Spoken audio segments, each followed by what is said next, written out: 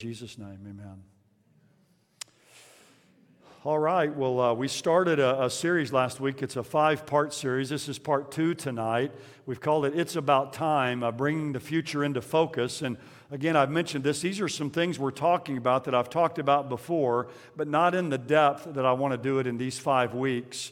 Now, it's been something I've kind of wanted to do for some period of time. You all know that I love prophecy, eschatology. And, it's fun to talk about kind of the, current events or things like that related to it. But I think it's important for us to get kind of the truths that kind of undergird what we really believe and to kind of put the smaller pieces into place. And so what I'm attempting to do in this series here is, as I mentioned last time, is kind of look at the 3 main issues in Bible prophecy or eschatology or end times, whatever words you want to use for it. The 3 main issues that kind of determine where you stand with your view of the future of eschatology biblically.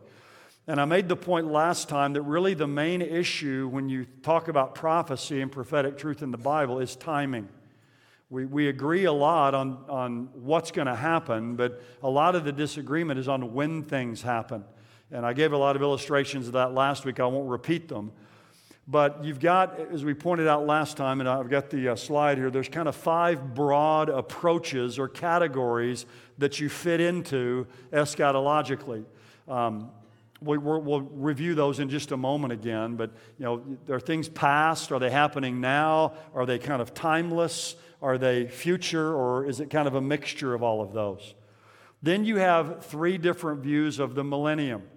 Everybody agrees, if you're a believer, that there's a 1,000-year reign of Christ spoken of in the book of Revelation. But when's it going to take place? Is it happening now or is it future? And kind of what's the nature of it? And then after that, kind of the third issue is you kind of funnel down really in your eschatology is your view of the timing of the rapture.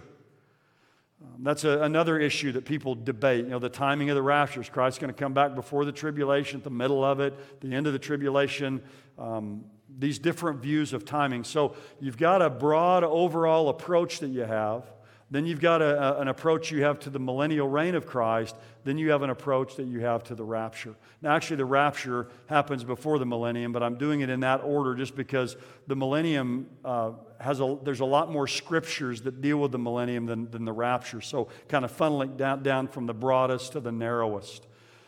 So we started out last time looking at 4 basic interpretations of the book of Revelation, but you could call these 4 just broad approaches to prophecy in general. And again, we looked at preterism, which preterists say that either all or most of the events of the book of Revelation and what we would call New Testament prophecy was fulfilled in and around 70 A.D., we said the problem with that view is the dating of the book of Revelation, first of all, because the book of Revelation can't be a prophecy about events in 70 A.D. if it was written in 95 A.D. So that's a huge problem for preterists. And they try to show that it was written in the mid-60s, but I think it's a hurdle they're not able to overcome. The other problem with preterism is it's very difficult. In fact, I believe when you read their commentaries and their books, it's impossible for them to maintain a consistent interpretation of the book and fit everything into 70 A.D. So they take a few things literally, and then when something doesn't fit 70 A.D., they say, well, that's symbolic. And then they find something else that's literal, and they say, well, that was literal. And then the next thing doesn't fit, and they say that's symbolic. So it's just back and forth. It's an inconsistent method of interpretation that I believe plagues that view and renders it unacceptable. The second view is called historicism. Historicists believe that the book of Revelation and really prophecies are a panorama of events between the first and second coming of Jesus. This was the view of the reformers. Again, as we pointed out last time, you can see why they believed that Babylon was Rome and the beast was the Antichrist was the Pope and all of that. That's what they were dealing with in their time. But the problem is with historicism, every generation of people kind of interpret things they see happening through their own grid and their own period of time. And then the next generation comes along and they give them different interpretations. So That's where people get off track. You have people, extreme forms of this are people like David Koresh, that believe they're the Messiah and the seal judgments are being fulfilled by them and all those kinds of things. So it sees prophecy as being fulfilled now. Again, the major drawback of historicism is there's no consistent interpretation. It's very subjective, and it kind of changes with each generation of people. So that's the real drawback, I think, to that view. Idealism, that's kind of the main view, really, we said among scholars. There's really not any historical fulfillment. The book of Revelation is just the constant ongoing battle between the church and the world at all times in the church age. And so you just kind of have the same thing being repeated over and over again. The problem with that view is it doesn't give any concrete meaning to all of the symbols in the book. Whereas Jesus in chapter 1 tells us when you see a symbol like the 7 lampstands or the 7 angels in Jesus' hand, those have something they refer to that's literal. So I think that's the drawback for that view. So the view that I hold, and I think it's the only view where you can have a consistent literal interpretation of the book of Revelation, is futurism, which holds that chapters 4 and following are about real people and real events yet to come to pass in world history. So it applies to Revelation, but to many other prophecies as well. And then we said, there's this view called the eclectic view that kind of combines all 4 of them. It's kind of the cop-out view, I call it. Most people, though, that claim to be eclectic primarily are idealists. That's kind of their main view, really. And then they kind of try to piece a few other things in there. So every person who studies prophecy, eschatology, end times theology, again, whatever term you want to use, you're going to fall in one of these camps. And I'm a futurist. That's the viewpoint that I take. Now, after you decide what your kind of broad interpretation is, the next move you have to make, really theologically and timing-wise, has to do with the millennium, the millennial reign of Christ. Now, millennium, it's a Latin word, mille annum, which means 1,000 years. So the millennium is the 1,000-year reign of Jesus. And it's found in Revelation 20. If you want to turn there, we're going to look at some passages there in a bit, kind of at least maybe put a piece of paper there. We're going to look at a few other things. But Revelation 20, verses 1 through 6, actually verse 1 through 7, you find the word 1,000 years there 6 times. It's talking about Christ reigning and people reigning with him. So I call this Satan's chain and the Savior's reign, because at the beginning of these verses, Satan is bound. He's bound in the abyss, the bottomless pit or the shaft of the abyss for 1,000 years. And Christ and others reign during that time. So we have this 1,000-year period here described. Dr. Dwight Pentecost, one of my beloved professors at Dallas Seminary, wrote a great book called Things to Come years ago. In fact, he wrote it in the late 50s. He says this in his book: a larger body of prophetic scripture is devoted to the subject of the millennium, developing its character and conditions than any one subject. Now, that's a big statement. But what he's seeing here is you only have the millennium mentioned, really, the 1,000-year period here in Revelation 20. But Dr. Pentecost saw, and I see as well, these Old Testament prophets again and again and again, large swaths of material in the Old Testament prophets speaking of a time when Messiah will come and when he will rule and he will reign over the earth. So you have a lot of Old Testament prophecies that I think describe this period of time. The main thing that's introduced that's new in Revelation 20 is just how long it's going to last. So it's been prophesied, I think from all the way back in the time of Abraham. But what we finally find out, you all know there's something called the progress of revelation. That is, as the Bible is written and it's unfolded, God reveals more and more. There's a progress of what God reveals. And finally, at the end of the Bible, here in chapter 20, we find out how long this messianic age on the earth is going to last. It's going to last 1,000 years. But this is not the only place that talks about the millennium. It's spoken of in many, many places, I believe, in the Old Testament. Now, there's 3 main views of the millennium. Now, there's a lot of views for everything, right? And one of the reasons that people don't study prophecy is they'll often tell me, well, there's too many different views about prophecy. That's the reason I don't want to study it.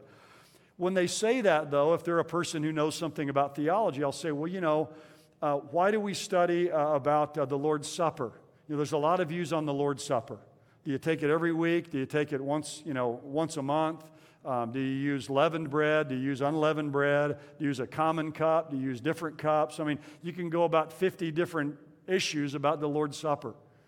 When it comes to baptism, do you baptize infants? Do you baptize believers? Do you baptize them in the name of Jesus? Do you baptize them in the name of the Father, the Son, and the Holy Spirit? Do you baptize them backwards? Grace Brethren baptize you forward, and they do it 3 times.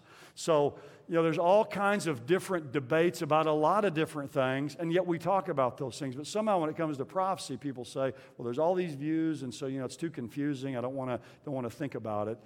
There's an old story, I know I've told this a lot of times, but about the little boy at church, and you always heard him talking about, justification and, sanctification and glorification and adoption and they call them the shun words.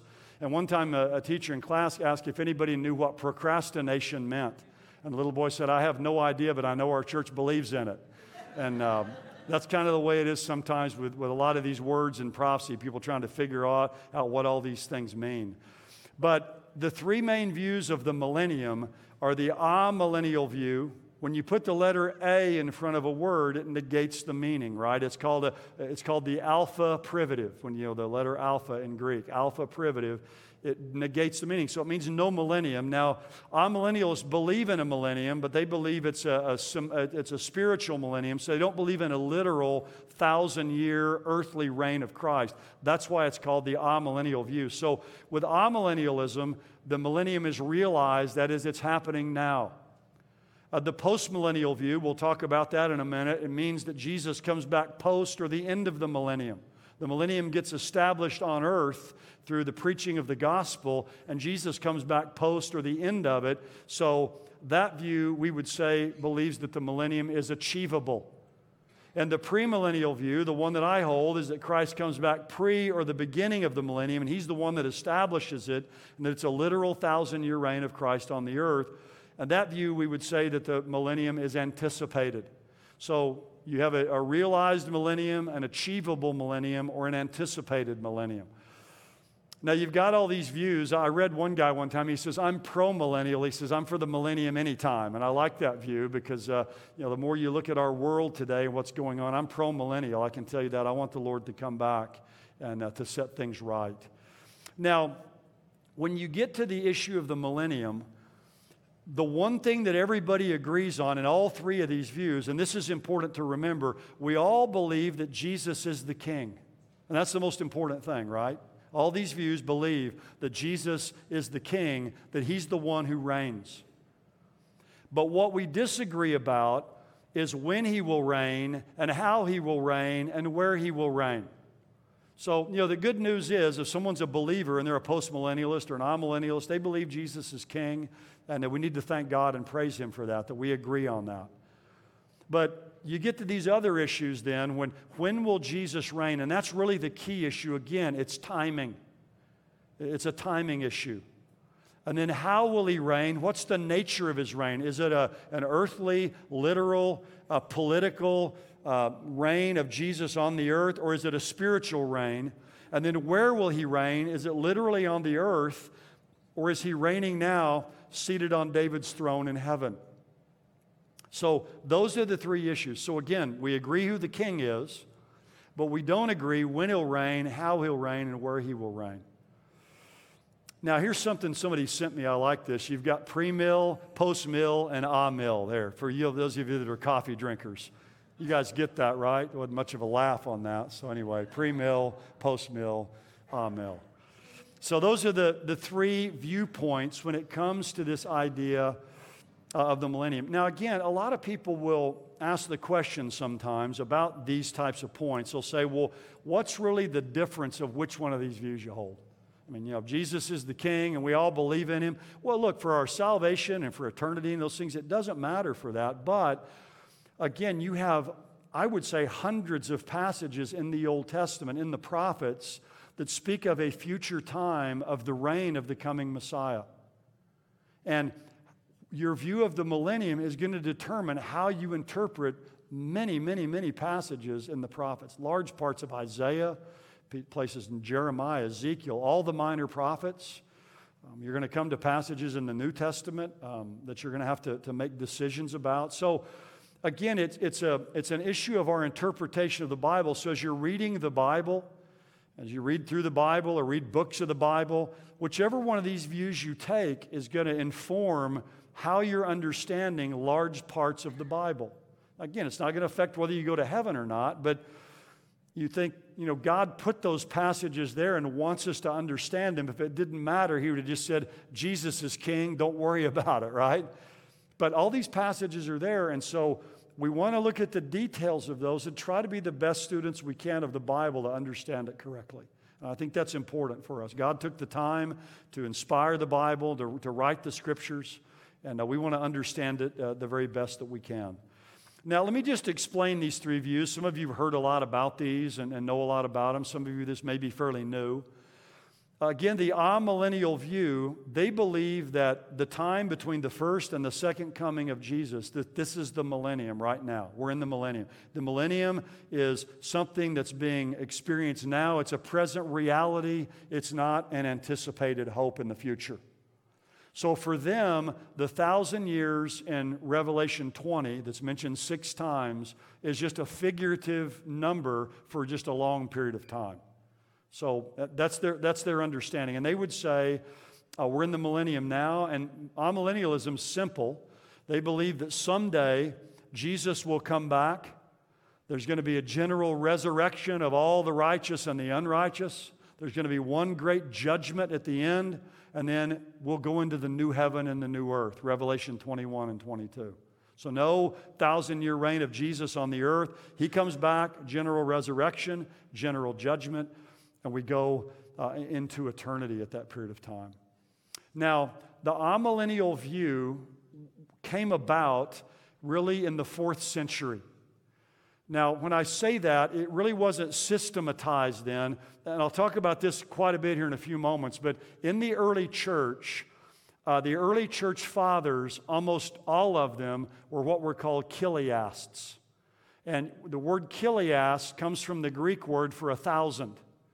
So early on they were called chiliasts, and later on they started to be known as millenarians or millennialists. And the reason is the dominant language changed. The dominant language was Greek, and the Greek word for 1,000 is chilias, so they were chiliasts. And then later when Latin takes over, then it becomes known as kind of millenarians, or those who believe in a literal millennium, and then they become premillennialists later. But the early church, and I'll show you this here in a moment, a lot of quotes by them, were chiliasts. And Augustine, one of the great fathers of the early church, Augustine was a chiliast for many, many years. But he was influenced by a man named Tychonius, and Tychonius believed that in Revelation 20 here, when it says that Satan is bound for 1,000 years, that happened at the first coming of Christ. And Augustine was greatly influenced by Tychonius and adopted that view. And part of it was, again, when Augustine's alive, Augustine's from North Africa, that's when the Roman Empire is beginning to disintegrate. Alaric, I think was his name, had come into Rome and sacked Rome in 410 AD. Augustine's alive during that time. He's seeing this happen. And what he's doing is he's thinking, we don't want people to give up hope, so he has the idea that Satan is bound and that God is still the one who's in power, and he kind of develops this view a little bit out of the circumstances of his day. And he sees the view of 1,000-year reign of Christ on the earth, where he's ruling in Jerusalem, and there's feasting going on and all that, as being too carnal. In fact, if you read in the City of God, that's what he says. This just seems too carnal to me. So he came up with the idea that the millennium is now, and it's a spiritual kingdom. So this came along in about the 4th century. But it wasn't like, Tychonius or Augustine came along and says, well, I'm no longer a premillennialist, now I'm an amillennialist. They had been chiliasts, now they were just non-chiliasts. It hadn't been kind of developed and systematized yet. So they just rejected this chiliastic idea of 1,000-year kingdom. And then slowly, then after that, this whole idea begins to be developed of this spiritual kingdom. A lot of amillennialists today, someone asked me last week, why don't you give some names of well-known amillennialists? Most of the people I would name, you probably don't know who they are, kind of scholars that are out there. But R.C. Sproul was an amillennialist. Of course, there's always the old joke, R.C. Sproul has died. We'd say, well, he's not an amillennialist now that he's in heaven. That's the old joke everybody always has. Alistair Begg, is an amillennialist. He's a well-known Bible teacher. Again, a lot of well-known preachers, professors, probably out there among scholars and people in seminaries. This is probably the dominant view today, is the amillennial view. So we're in the millennium now, and Christ is ruling and reigning in heaven. Some will focus on the fact that He's reigning in heaven now. Others will focus on that He's reigning in our hearts. But either way, this is the millennium today. It's this spiritual kingdom. And by the way, another well-known amillennialist is Sam Storms. Some of you know Sam's name. He's a pastor at Bridgeway here in Oklahoma City or in Edmond. He's written, in fact, a big book called Kingdom Come. That's it's a good presentation of amillennialism. I think he's a little bit more caustic against premillennialism than he should be in some of his statements. But he gives the good arguments for that view. The postmillennial view is basically the same as amillennialism, except it believes, the millennium's today, it's spiritual, it's a spiritual kingdom. It's going to end at the second coming. There'll be a general resurrection, a general judgment at that time. But they believe Christ is coming back post or the end of the millennium because they think the world, through the preaching of the gospel, is going to be Christianized. So there's going to be a continual progress of the gospel. So the millennium will be established on earth through the preaching of the gospel, and the world will be Christianized. So Jesus then will just come back at the end of that time because the millennium's already here. One of my professors at Dallas Seminary, Dr. Honer, was kind of being a little facetious about postmillennialism. He said they believe that God the Father is going to look at Jesus someday and say, Jesus, things down there are just about as good as they are up here now. Why don't you go on down there to the earth? Now, I think that's a very idealistic view of what's happening here in our world. I think it was Charles Spurgeon who said, we're liable to have pandemonium in this world more than we're to have a millennium in this world. And that's the way it's headed. Postmillennialism was a popular view in the 19th century, very popular view with the Renaissance, the Industrial Revolution, or the Renaissance was earlier, but the Industrial Revolution, medicines being, invented and all these kinds of things. World War I put a pretty good dent in a lot of postmillennial hopes. World War II almost dashed it to death, really. I mean, it's not as common of a view today. What's interesting about postmillennialism, it didn't really come about in church history till the 1500s. So, it's the Johnny-come-lately of these views. A guy named Thomas Brightman kind of began to popularize the view, and then it was really systematized by actually a Unitarian named Daniel Whitby in about 1700. Postmillennialists claim that they're very optimistic, Now, I always tell everybody, I'm a premillennialist, and I'm the ultimate optimist as well. I'm just more pessimistic in the near future, but I'm optimistic about the ultimate future. And but they claim that their view is very, very positive, and optimistic. So those are the three views, the first two views. The third view is premillennialism, and again, this is the view you all know that I hold. And premillennialism says that Christ, of course, came and he died on the cross, he resurrected, goes to heaven, and that we live today in the church age. We live in this time of the church age when the gospel is being spread. Jews and Gentiles are together in one body. There's a coming time of tribulation in the future. Christ will come back at His second coming, and that's when the first resurrection will take place, the resurrection of the dead, of believers. Then Christ will set up His kingdom on the earth for 1,000 years, and He will rule and reign and fulfill the promises of God in the Old Testament.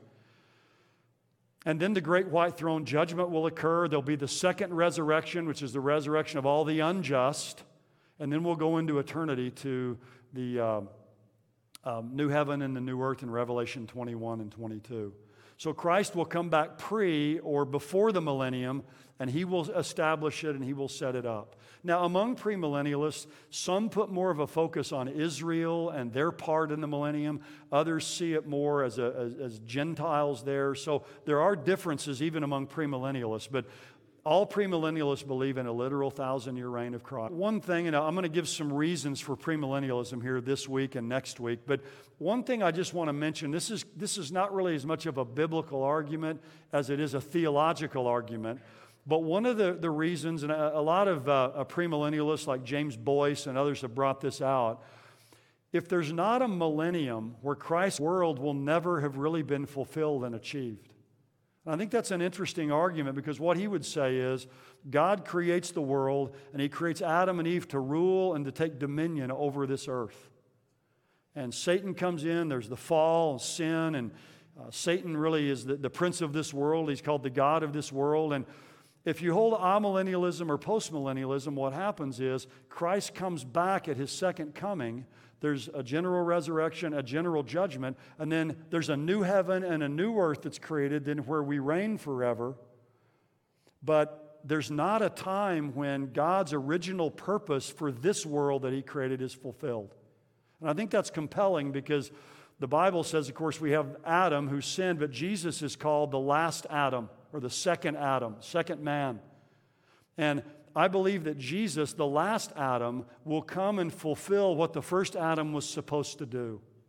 And that God's purposes for this earth that we have now will be fulfilled. Otherwise, you could argue that Satan won in some ways, that he thwarted the purposes of God for this planet. So I think there's a necessity theologically for this time when the Messiah will come, the second Adam, the last Adam, and do what the first Adam didn't do. God's purposes for this world will be fulfilled. Then there'll be this final judgment and resurrection. Then we will go into the new heaven and new earth. So that's more of a theological argument.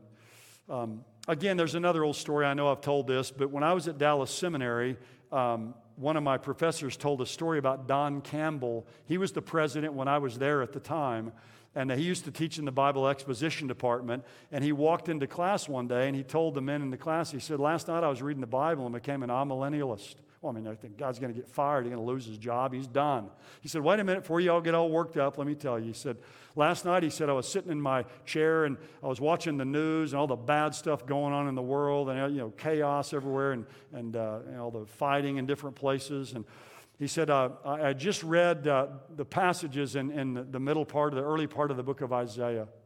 And he said, "I just leaned back in my chair and said, millennium." Now, that's I'm an amillennialist, if you want to look at it like that, because with what we see in this world, I mean, think about the collective suffering that's going on in this world today. I mean, you see it everywhere. Just today, I was out walking, and I saw a lady carrying a small child, and just the look on her face, she just looked distressed. And you see that everywhere with people, everywhere we go, and that's just multiplied, millions and millions of time over in this world we live in. And so that's the hope we have, that Christ is coming back someday as King. And He's going to make this world right, and He's going to fulfill the purposes that God originally had for this creation. Now, let me go through some reasons that I'm a premillennial. So we won't finish this tonight, and I'm not going to be in a big hurry to go through it. So I want to look at some reasons. Now, I'm not going to give all the reasons why I'm not an amillennialist or a postmillennialist. I think most of the things I'm saying about why I'm a premillennialist will argue against the other views. So I think just giving the positive here will probably suffice. I've got a little acronym here. You can see it in the yellow there, PREMIL, premill. So it helps me remember my 6 arguments for premillennialism. And when we get to the timing for the rapture, I've got the acronym pre-trib. So I've got those there, those 6 arguments for that. So it helps me be able to remember these. But just mention them here quickly. The first one is the promises of God.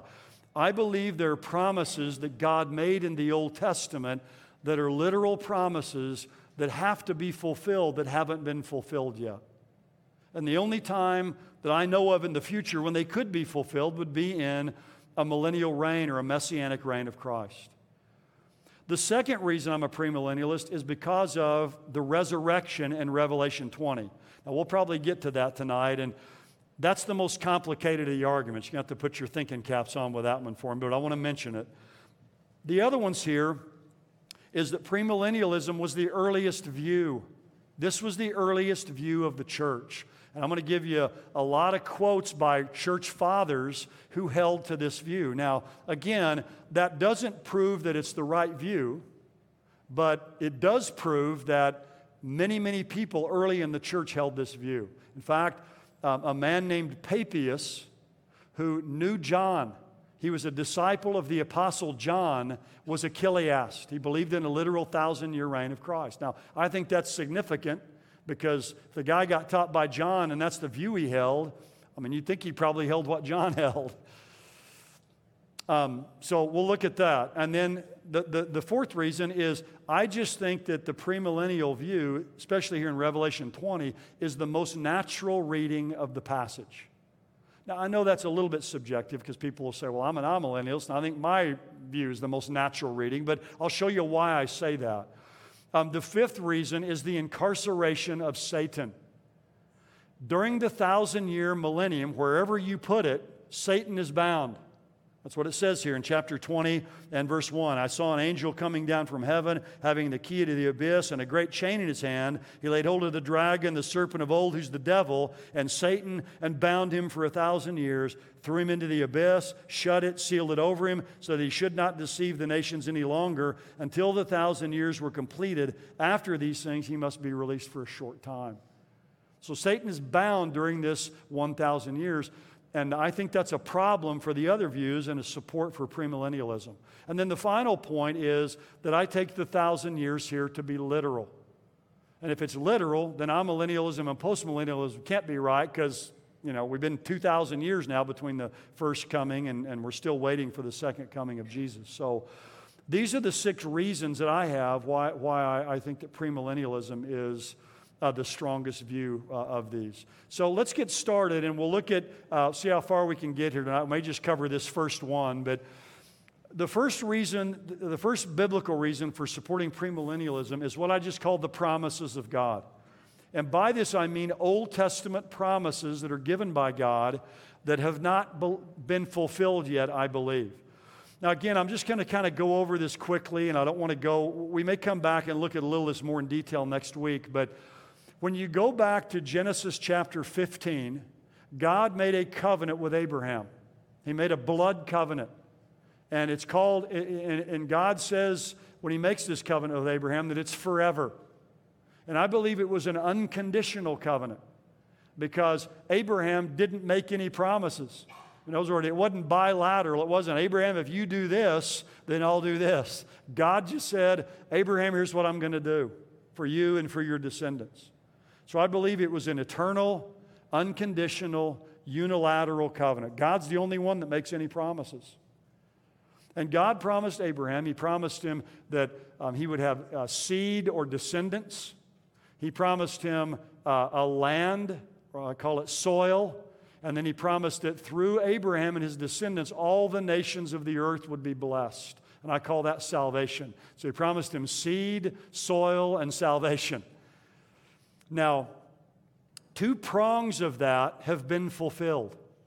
Abraham had many descendants and became a great nation. And that prong of the Abrahamic covenant was literally fulfilled, right? I mean, there's 13, 15 million Jews in the world today. Descendants of Abraham, Isaac, and Jacob. We know that through Abraham, all the nations of the earth have been blessed because it's through Abraham and his descendants that we have the Bible. And that's through whom the Messiah ultimately came. So that prong of the Abrahamic covenant was also literally fulfilled. So the seed part of it, the salvation part of it, the parts of the Abrahamic covenant that have been fulfilled were literally fulfilled. But you come to chapter 15 in the book of Genesis, and God promises Abraham a piece of land. And He tells Abraham, you lift up your eyes, and you look in every direction as far as you can see, and I will give this land to you and to your descendants forever. And the land that God promised to give to Abraham and his descendants forever has never been possessed by the Jewish people. Now, if the other 2 parts of that covenant were both literally fulfilled, and that part hasn't been literally fulfilled, I believe it has to be literally fulfilled someday. And I believe it's going to be fulfilled when Christ comes back and sets up his messianic kingdom and fulfills the promise he made to Abraham. Now, that's a simplistic view of all that, or simplistic explanation, but I think it will suffice for what we're discussing. God goes on later and he makes a promise to David, to King David. He makes a covenant with David. And the covenant with David is an eternal covenant. God says it's forever. It was also an unconditional covenant, I believe. It was a unilateral covenant. And what did God promise David? He promised him three things.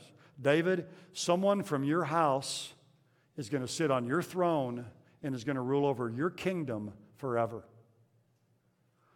Now, when David heard somebody from his house, what does that mean to David? One of his descendants, right? One of David's descendants. Now, everybody agrees, whatever their view of prophecy, if they're a believer, that that descendant of David is Jesus. We all agree on that.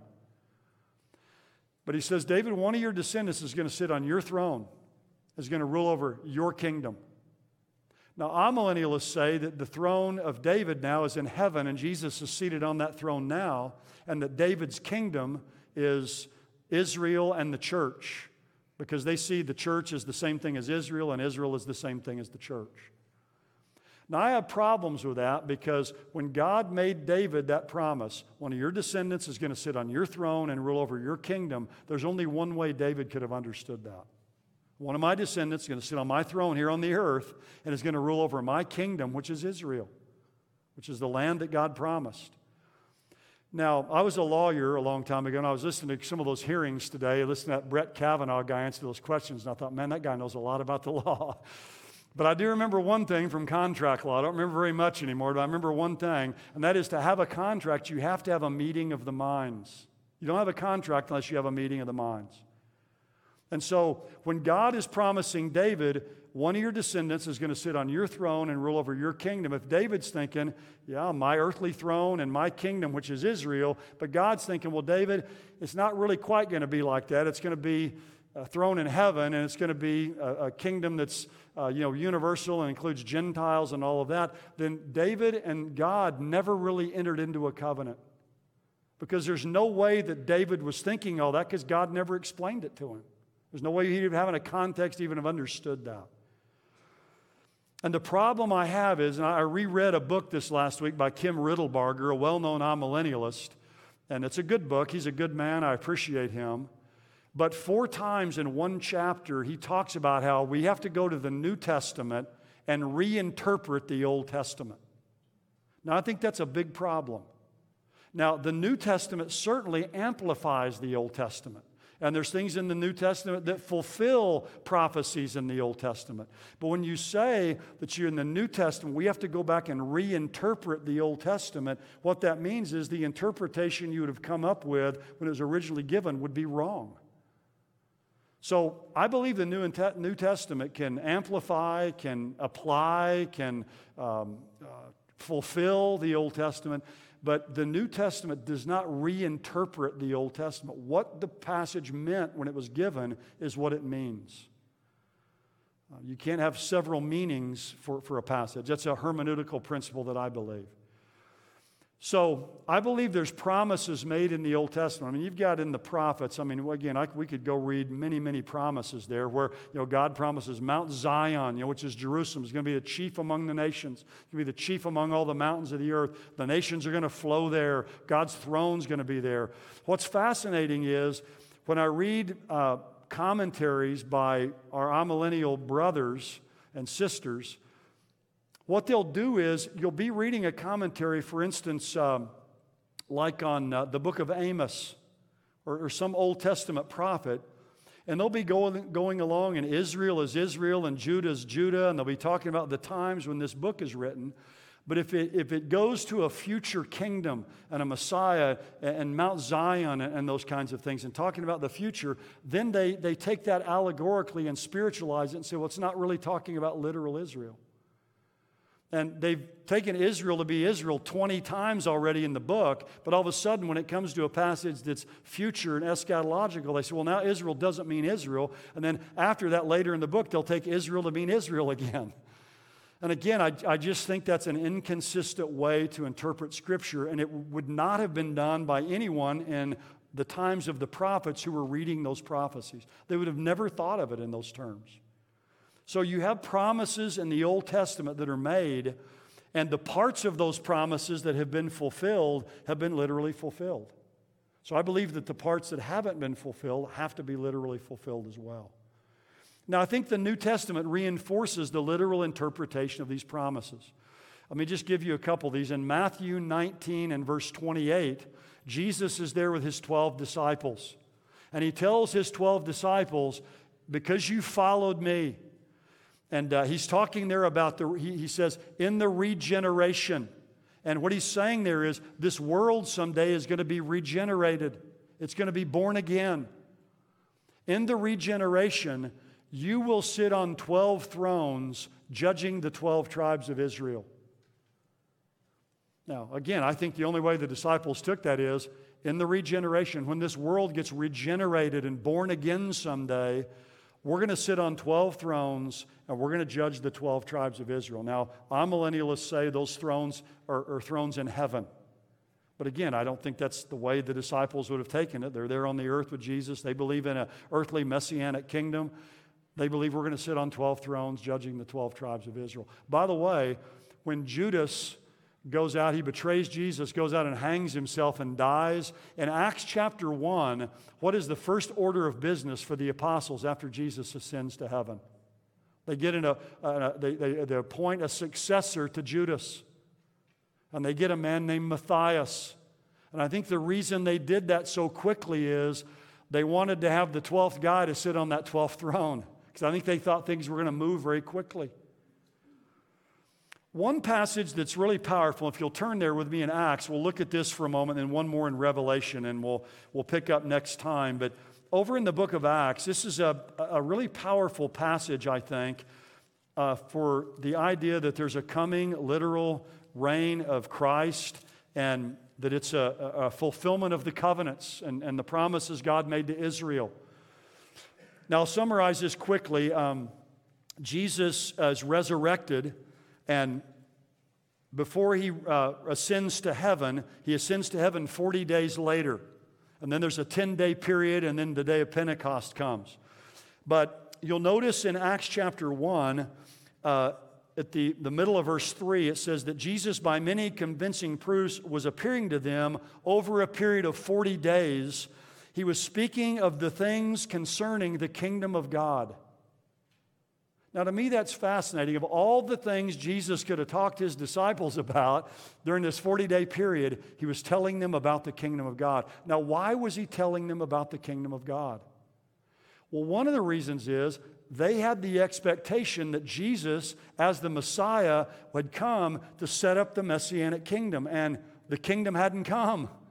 There was no Messianic kingdom. The power of Rome hadn't been thrown off, and they were expecting these things to happen. And so, in their mind, if you're the Messiah, why hasn't the kingdom been established that's promised throughout the Old Testament? And I think he's teaching them, I am the king, I'm the Messiah. What's happened is I've been rejected, and now we're going to have the church age. And I don't think he explained it in a lot of detail to them because it was still somewhat of a mystery.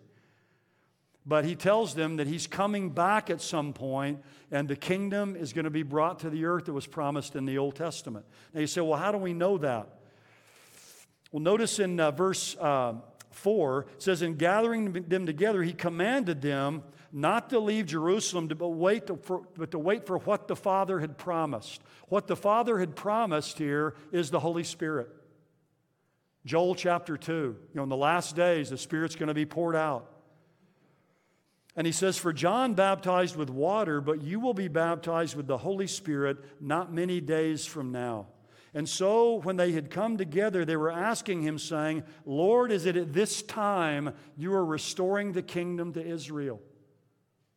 The reason they're asking him that is the coming of the Spirit in the Old Testament is associated again with the coming of Messiah's kingdom. So I want to know, okay, if we're going to get what the Father's promised, then the kingdom must be coming. And they said, are you at this time going to restore the kingdom to Israel? Now, Jesus had been teaching them about the kingdom for 40 days. And I know the disciples weren't the sharpest knives in the drawer sometimes. But surely they hadn't been so confused during that 40 days that they're asking, are you going to restore the kingdom to Israel, if Jesus hadn't been teaching them that he was going to restore the kingdom to Israel? They say, is that at this time you're going to restore the kingdom to Israel? And to me, this would have been the perfect place if Jesus was an amillennialist to say there isn't going to be a kingdom for Israel. Those promises in the Old Testament are now going to be fulfilled in the church. There's not going to be a kingdom for Israel. But he doesn't say that. All he says is, it's not for you to know the times or the seasons which the Father has fixed by his own authority. Again, it's a timing thing. And to me, Jesus' answer here reinforces the idea that there is going to be a kingdom for Israel. He's just telling them, look, it's not for you to know the time when it's going to happen. Several years ago, the Whitefield Society used to have speakers come to speak here in Oklahoma City, and one year Bruce Waltke came. And Dr. Waltke is a great man of God. I have the utmost respect for him. Brilliant guy. Went to Harvard. I mean, he's an unbelievable Old Testament scholar. But he came and spoke to the group of pastors. We met down at the Petroleum Club, and he spoke on Ezekiel 37. And Ezekiel 37 is about the bones. You remember, you got these bones coming together and being joined together. And it goes on later in the passage and tells you that this is the house of Israel and the house of Judah. And so I take it as a physical resurrection of the Jewish people in the end times. And Dr. Waltke taught for many years at Dallas Seminary. He became an amillennialist, and so he left, and he teaches other places now. I'm not sure he's teaching anywhere now. He's up in age. But he made the comment that Israel will be restored to the kingdom, but the kingdom will never be restored to Israel.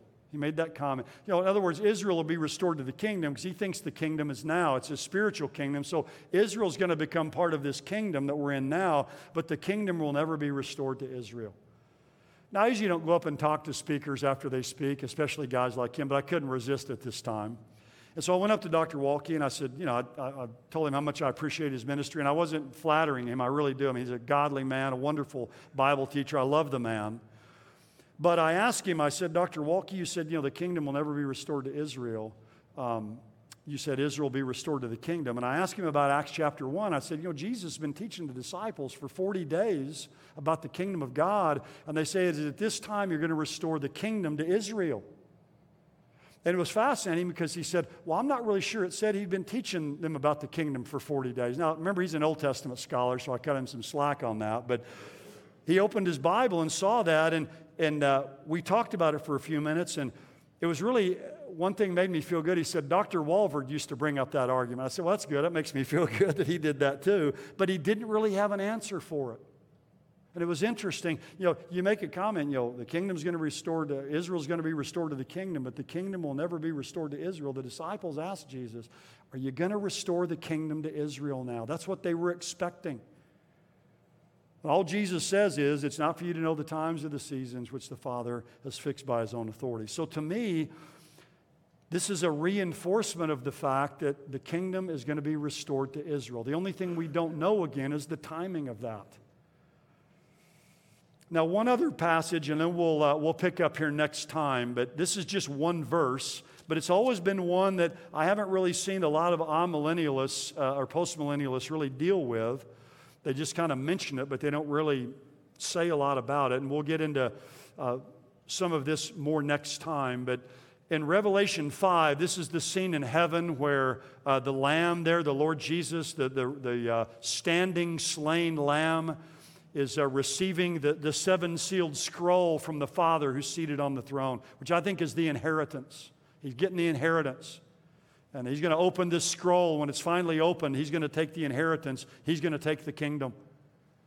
But notice down in verse 10, he's talking about people from every tribe and tongue and people and nation, and this is a great passage for missions and all of that. And it says in verse 10, and thou hast made them to be a kingdom and priests to our God, and they will reign upon the earth. Now, a couple things about that is significant. One is, it doesn't say they are reigning, right? Now, when John's writing this, it's 95 AD, so If you're an amillennialist, you're thinking the kingdom is now and it's a spiritual kingdom.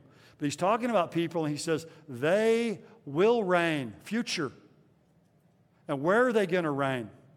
It's not Jesus reigning in their heart or him sitting on a throne in heaven reigning. He says, and they will reign in the future on the earth. And to me, that's an argument for a future, literal kingdom on the earth. That's where we're going to reign. Again, that's when the promises that or the mandate that God gave to the first Adam will be fulfilled with the last Adam and through us as we rule and we reign with Jesus Christ. Well, we'll pick up here next time. We'll probably finish this out next time on the millennium here, and then we'll go look at some arguments for the rapture. But anyway, I hope this is helpful to you. I've got a lot of quotes next time I want to give you from early church fathers. That supported this idea of a literal 1,000-year reign of Christ. You'll find a lot of them really interesting. I used to read a lot of the works of Irenaeus. He's got a book called Against Heresies. And you read Irenaeus, and his view of the end times sounds like Hal Lindsey or something. I mean, people act like that the view that many of us hold today is some like new view that just, popped up in the 60s or the 70s. You go back and read Irenaeus, he believed in a tribulation period, the Antichrist ruling the world for 3.5 years, the Antichrist sitting in a rebuilt temple in Jerusalem. And then Christ coming back at the end of that and reigning for 1,000 years. And so I'll read quotes like that to you that you can see from some early church fathers. Again, that doesn't prove that the view that we hold is correct. But it does prove that it's certainly not new. And in fact, it was the earliest view that was held. So we'll pick up there next time. Let's pray together. Father, thank you again for the hope that we have of our coming King. And Father, we thank you that as believers in Christ, with our brothers and sisters in the world, wherever they are, whatever view they hold about this, that we believe that Jesus Christ is the King. And Father, I pray that that would be reflected in our lives. We believe that Jesus is coming back someday to take over this world and to rule as King of Kings and Lord of Lords. Father, I pray that He'd be the King of our lives each day as we live, as we await His coming. We ask these things in His precious name. Amen.